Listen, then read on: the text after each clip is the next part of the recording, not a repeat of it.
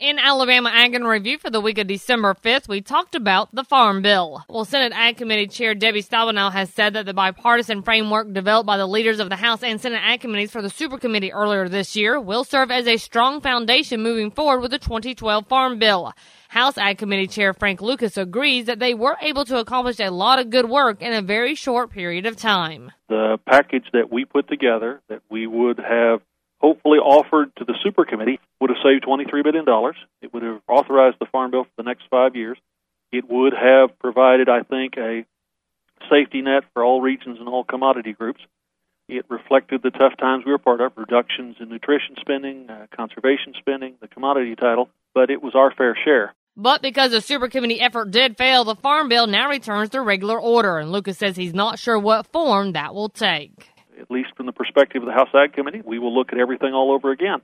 But whether we save $23 billion, which was the goal of the principles of the two Ag Committees, or a bigger number mandated to us by the rest of Congress, there's only so many ways to reinvent the wheel, and there's only so many directions to move forward. As for timelines, Lucas says the new Farm Bill will be done in 2012. But while he prefers to complete it in the first half of the year, due to it being an election year, he's not making any promises it can happen before the current farm policy starts to expire in September. And with more on the Farm Bill, we had this report from Tyron Spearman. From Washington, U.S. lawmakers have charged that the new Farm Bill for 2012 should build upon a planned draft for the failed Congressional Super Committee.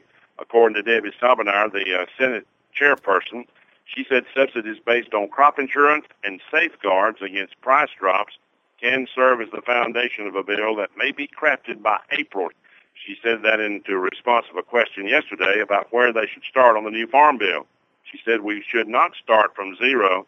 We're going to continue forward using the foundation of the ideas we've developed. In other news, the food stamp program is in the headlines in Washington. 46.6 million people receive $75.3 billion for SNAP, which is the old food stamp program, now called the Supplemental Nutrition Assistance Program. The Obama administration says they're cracking down on fraud and abuse in the program. They estimate that $753 million is spent on abuse each year.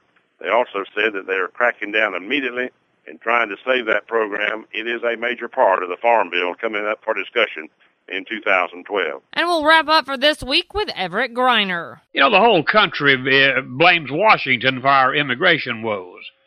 In an effort to slow the financial drain on schools, hospitals, and other entitlement programs, states are now taking the lead in immigration control. You can't blame them, but it is creating about as many problems as it solves. Agriculture is the big loser. There's no secret that illegal immigrants harvest most of the vegetable crops grown in America. They're the only effective means of harvesting those crops. So, state laws passed in several states has now decimated that labor force. Farmers support securing our borders, but until an effective guest worker program is enacted, courts will struggle with what's legal and what's not, and farmers will quit vegetable farming in favor of crops that can be harvested by machines. And remember, you can find these stories along with all the week's Southeast AgNet reports on our website at southeastagnet.com. I'm Julie McPeak with Southeast AgNet's podcast.